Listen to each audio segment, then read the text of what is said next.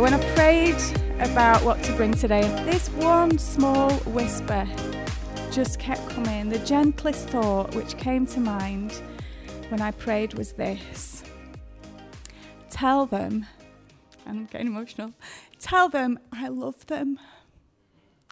And so I don't know who needs to hear this, and I don't know why I'm getting so emotional, or whether we all just need it. But simply put, God loves you. And he said, tell them I love them. Our Father loves you. Jesus loves you. The Holy Spirit loves you, cares for you, teaches you, helps you. No matter what it is that you're facing, no matter what it is that you're going through, God loves you. In worship, I like to imagine as we sing that we're giving a great big hug to God and we're showing our love to him. That we, despite whatever is going on, are coming into his presence in love and trust and adoration, in reverence and respect, and that we're just holding on to God. We're growing our relationship by showing affection in the only way we know how, singing and raising our hands, singing songs of love, raising our hearts, just being with him. And a lot of the time we feel that warmth coming back, don't we?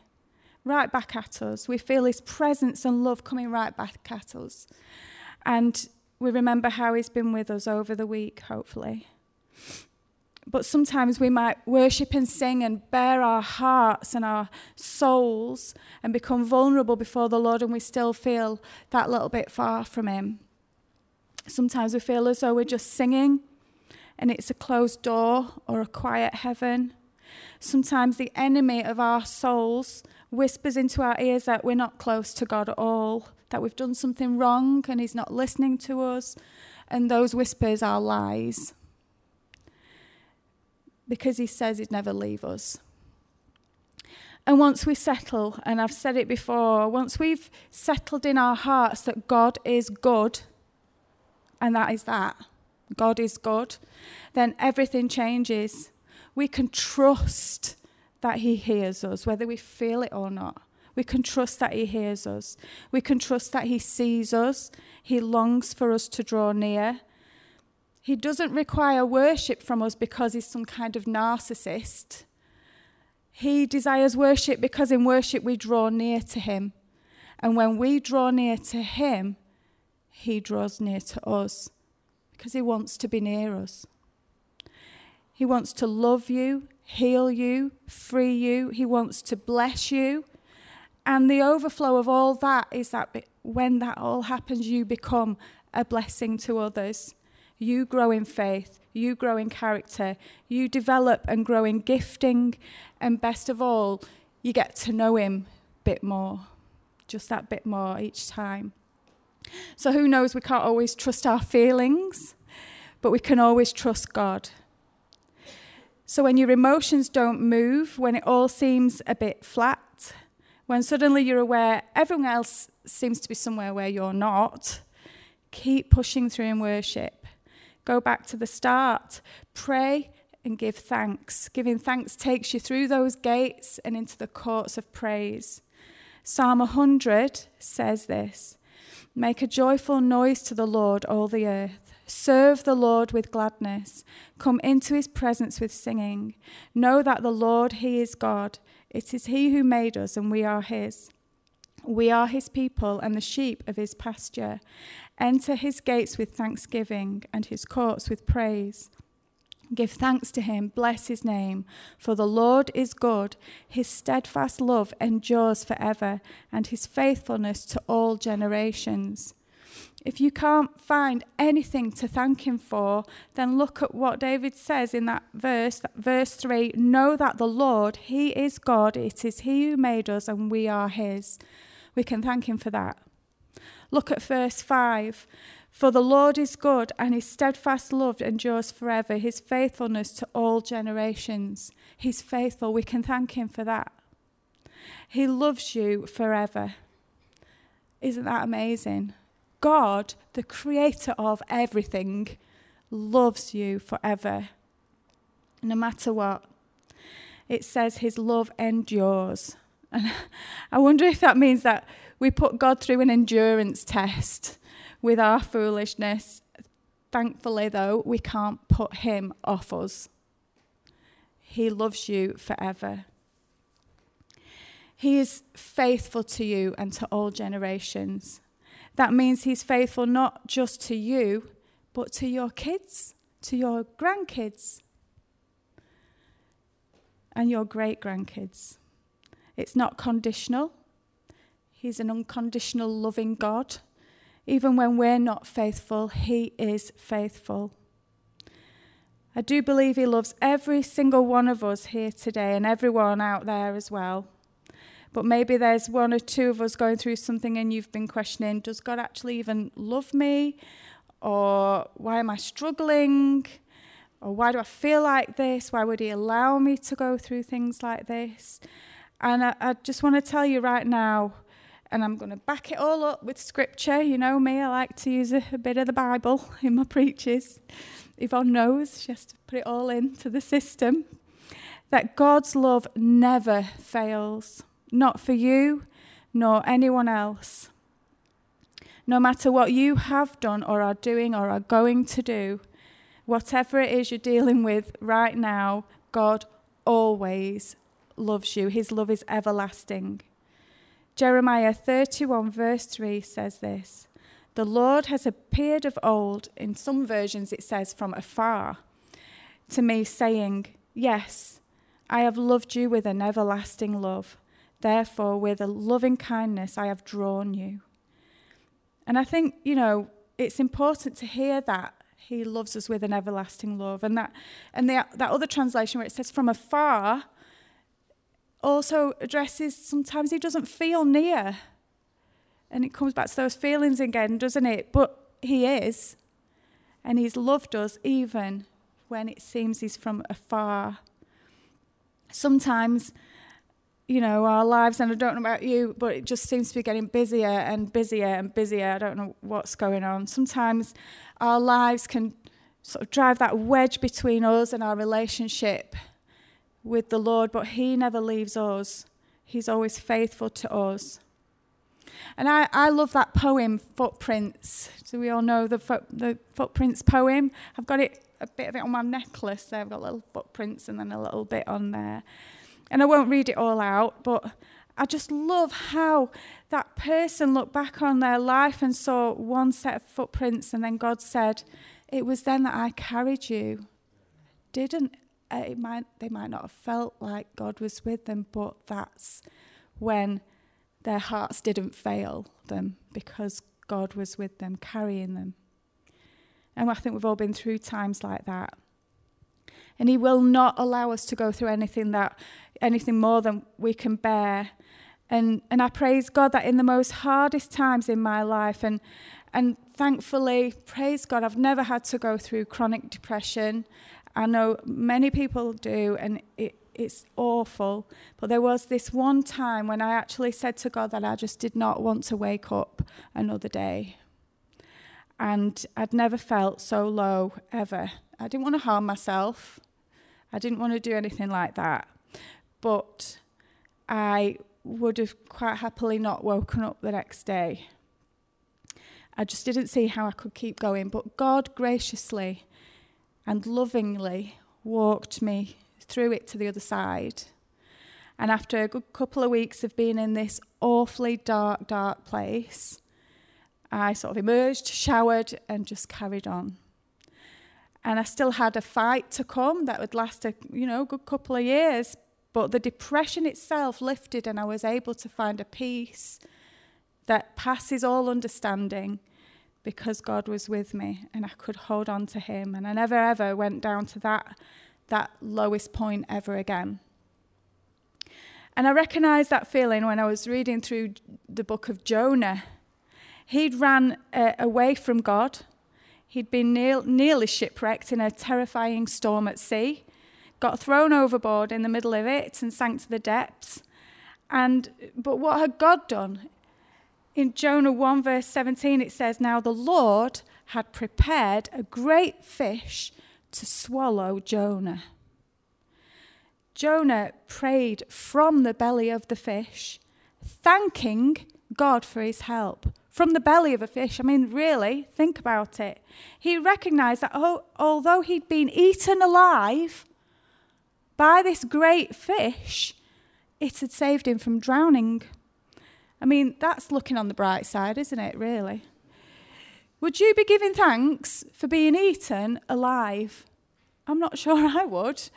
I'd be like, now what? I'm inside a fish. But what faith Jonah had, he said in Jonah 2 verse 5, you can see like the physical and the emotional being represented here. "The waters surrounded me, even to my soul. The deep closed around me. Weeds were wrapped around my head." That sort of speaks a bit like confusion as well. And then in verse 7, "When my soul fainted within me, I remembered the Lord, and my prayer went up to you into your holy temple." After the prayer, it says, the Lord spoke to the fish and it vomited Jonah onto dry land.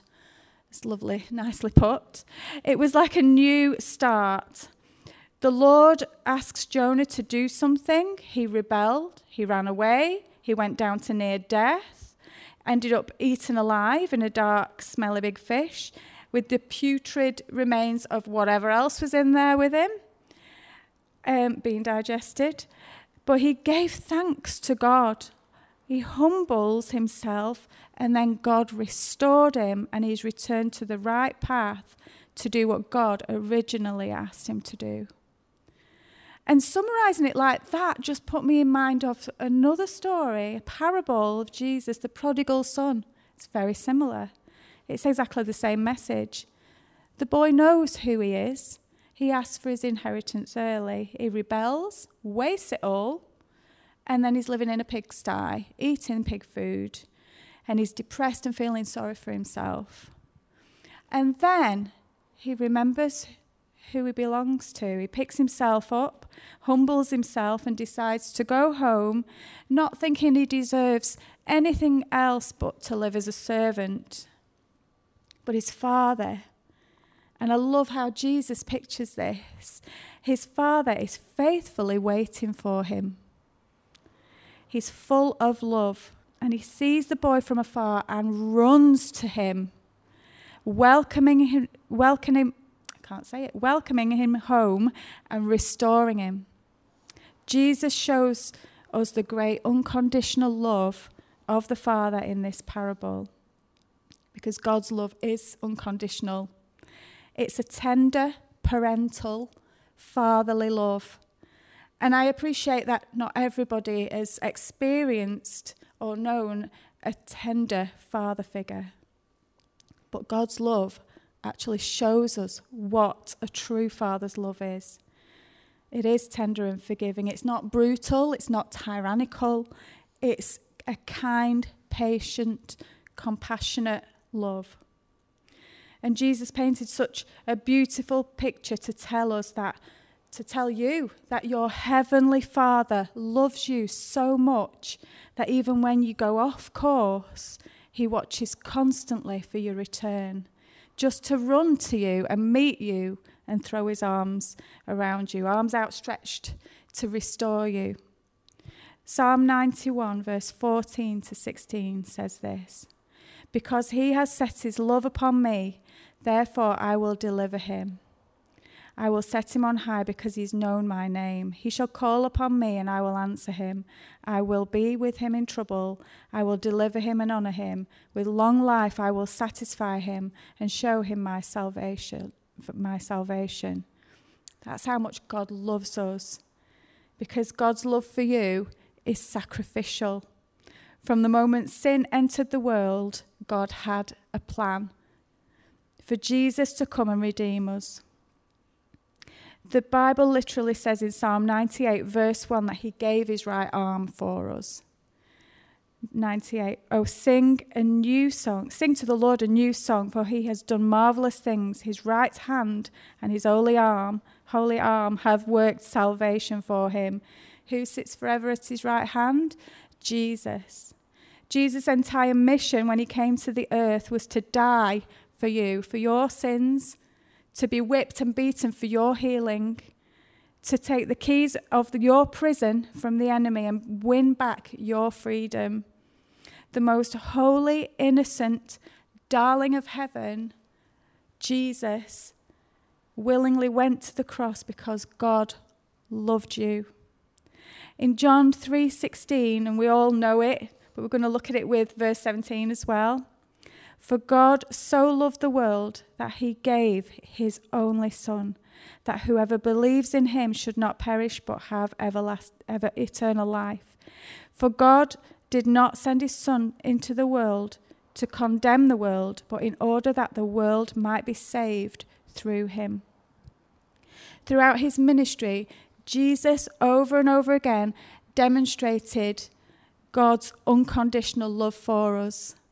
He taught, healed, fed, defended, and wept with love. He broke down barriers to speak to women. He forgave. Even on the cross, he forgave. There's not one person on the planet he would not have gone to the cross for. And the Father planned it that way because he loves you. His love is without measure. If you're in any doubt of his love, in John 15, verse 9 to 11, Jesus says, as the Father has loved me, so have I loved you. Abide in my love. If you keep my commandments, you will abide in my love, just as I have kept my Father's commandments and abide in his love. These things I have spoken to you, that my joy may be in you, and that your joy may be full. Ephesians 3:16 to 19 says this, that he would grant you, according to the riches of his glory, to be strengthened with might through his Spirit in the inner man, that Christ may dwell in your hearts through faith, that you, being rooted and grounded in love, may be able to comprehend with all the saints what is the width and length and depth and height, to know the love of Christ which passes knowledge, that you may be filled with all the fullness of God. We can't understand how deep God's love is for us. It's completely incomprehensible. So I hope that if you were unsure of God's endless love for you, that you know it now. Because I really do believe that's what God told me to say. Tell them that I love them. And if there's anything we can pray for you for, please just come and let me know. And I was so encouraged that as I was finishing up writing it finally, after trying and being, distracted a lot and struggling with it, and it is a simple message, isn't it, that God loves you. After all my struggles with getting it down, I checked my phone, and this little quote from Rick Warren came straight up, and he said, everything God made was made to be loved. God created you to love you. So I was really encouraged by that. So let's pray. Thank you, Lord, for reminding us today of your love, that you love us and that you are for us. Thank you for your faithfulness, and ask for your help this week. Help us to keep in mind your goodness in Jesus' name. And as everyone's bowing their heads, if you've never ever given your heart to God and want to do it today, please say these words. They might come up on screen. Dear God, I know I'm a sinner, and I ask for your forgiveness. I believe Jesus Christ is your Son. I believe that because of your love for me, he died for my sin, and that you raised him to life. I want to trust him as my Saviour and follow him as Lord from this day forward. Guide my life and help me to do your will. I pray this in the name of Jesus.